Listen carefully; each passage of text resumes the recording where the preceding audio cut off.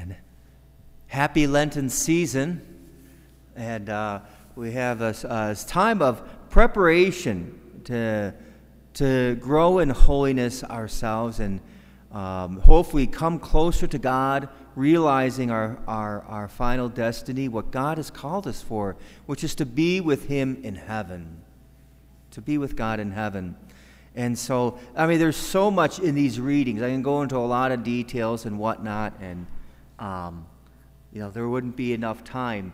But one of the things I wanted to do is just take a step back, get the big picture of this Lenten season. As when we enter into this Lenten season, what is this all about? What is our life all about? Why do we come here? And why do we have the Lenten season? And so and then the idea of the term in theology is salvation history. It's the idea that what is God's plan? What is God's plan for us? Right? So that's very important. And then how did God create us? And to take a step back as we look at this first reading, what was this fall all about? Because that's our first steps in humanity as we enter into our daily lives and struggle through our daily lives. What's the big picture in that? And how is God planning salvation for each and every one of us? Right? So what is God's plan? Because if we don't understand where we came from, we're not going to understand where we're going or why we're going there. And why is God doing what He's doing? And so as we take a step back, we try to get something above a bigger idea, get the big picture. What is, not just to get a bigger picture of our understanding, but of God's understanding. What does God see in all of this? Right? Because we're not going to understand if we don't come from His perspective. We're just looking up at God, and we don't understand God's ways because we're going from the perspective from below and not from above. And so when we look at this in the book of Genesis and the fall of humanity, where everything started, and everything started getting really messed up from the beginning, right? From our first parents. When we look at that perspective, what happens here in the privacy of Adam and Eve's sin, a private sin. Just the two of them were there. Just taking a fruit of a tree, that's it. And because of that, humanity is wounded. We have original sin. And so what happens with original sin is not the way we would understand things, right? We think God is punishing us with original sin. So we think God is just accusing us with original sin. You're bad, you're evil, I'm going to beat you down, and therefore you can't have all this grace, and I'm just going to beat you down. That's what we think God is doing to us. That has nothing to do with original sin. Original sin is how sin wounds humanity. Sin does damage to our soul, and so we inherited a wounded nature in humanity. Sin wounds our nature. And so because of that, our intellect is wounded. We don't understand God's ways anymore. And so our passions get the best of us. And we sin against one another, and we cause so much sin. We cause so much suffering in each other, in humanity. And so God sees the wounds that we are causing each other, and the primary wound that damaged our souls, that gave us that predisposition towards sin, concupiscence. So now this is a very different way of looking at humanity, looking at our plight, because we cannot save ourselves. The only thing we can do to each other is hurt each other through our sins. And we do that very well. We prove it today over and over and over and over again. As good intentioned as we may be, we might have the greatest intentions to save others, to help others, through our own thoughts, without God, with the rejection of God in His ways. But it won't happen. Sin wounds.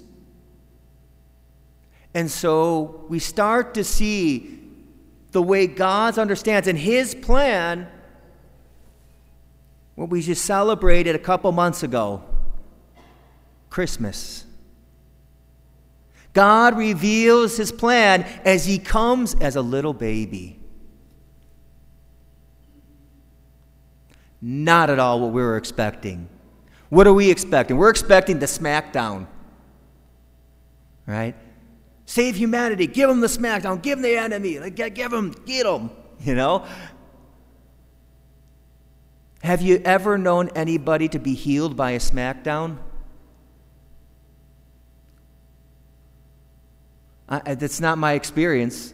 Smackdown has never given anybody healing. It might keep people in line, people with evil intent. It might train your children a little bit to not be bad, but there's no healing in it. You know, it just focuses on justice, but not love or mercy. And so God starts to reveal His plan of mercy as He comes as this little child. You start to see the character of God and who He is. What is He like? He came as a little baby. And unto His very death, He breathes His last breath, begging His Father for mercy for us. And so He uses this mercy as a remedy to humanity, to heal broken humanity, to heal it of its sins and the suffering that our sins cause on each other. And we are responsible for that sin too. We don't understand what we're doing. That's why He said, Father, forgive them, for they know not what they do. He knows that we are ignorant in our ways. And so His plan for mercy to bring healing to humanity is so important. And to this very day, He comes to us right here in this Eucharist, so meek and humble, so little. If it's the character of who God is, of course He would offer Himself in the Eucharist. Of course He would really be there, body, blood, soul, and divinity, so that we would enter into our very bodies and into our souls, renewing us and strengthening us, and that we would be renewed and becoming that holy, sacred temple of God. He gives us that grace of baptism, and He gives us that sacrament of healing and confession, that we ourselves would be healed. Healed of our own sins that we cause others, healed of the sins that others have caused us. Because this is the plight of humanity, sin.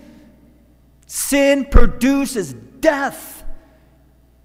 And how the world is suffering because of the sin in this world. So God's plan is in His mercy. Mercy is the remedy to the healing of humanity. Only through mercy can God be saved, and it is only in the mercy of Jesus Christ, only in the mercy of God Himself, not just man forgiving man 7 times 7, but through the mercy of God, the infinite source of mercy, can humanity be saved. And so God calls us, as we are all baptized, to go out into the world, to bring the mercy of God to others, so that others may know, because this dark world knows, as we know ourselves, as we ourselves need healing yet, that we need to bring that mercy out to others, that others may know Him, our God, as He truly is, love and mercy itself. God calls each of us. It doesn't matter how old you are, how young you are. We're not done until we take our last breath. We're not done giving that mercy of God. and leading others to adore Him and His mercy, to praise His holy name, because He is so good. And God's plan of mercy now, sinners that we may be, is that we would be instruments of His mercy. We would be instruments of His healing for humanity. Because if we don't do it, who will? Who else has the sacraments? Who else has the graces that we have? This is the goodness of God, and this is God's plan for you, that you, in fact, would be a light to the world, that others too may praise God's name because of what you do for Him. And that the church would renew the world, not through necessarily priests and deacons and religious, but through the faithful. It's the faithful that would transform the world. Your life is called to be holy. Your life is irreplaceable to God's plan. What an awesome gift that we have in Jesus, that He would be willing to allow us to be the source of healing for souls in need. And I encourage you to do that, to not hide that love that God has given you. Don't hide that mercy that God has given you, but let that light shine before others. To do not be afraid, because to let your light shine means to make yourself vulnerable, and then we shrink back. Don't allow that to happen. Let your light shine this Lent. Let it transform your life. Let it transform this community. Imagine if every Catholic throughout the world would do that. To bring that love and mercy, to bring God's plan to fulfillment, because it is God's plan. What do we pray? Our Father who art in heaven, hallowed be thy name. Thy kingdom come. Thy kingdom come. What is the kingdom? It is where every tear is wiped away, and nothing but joy and peace remains. It is where humanity is healed and made whole. That is our hope, and that hope is to be here in heaven. To be here in heaven now. That we all can experience the mercy of God. And we rejoice in that day. The day to see humanity made whole once again.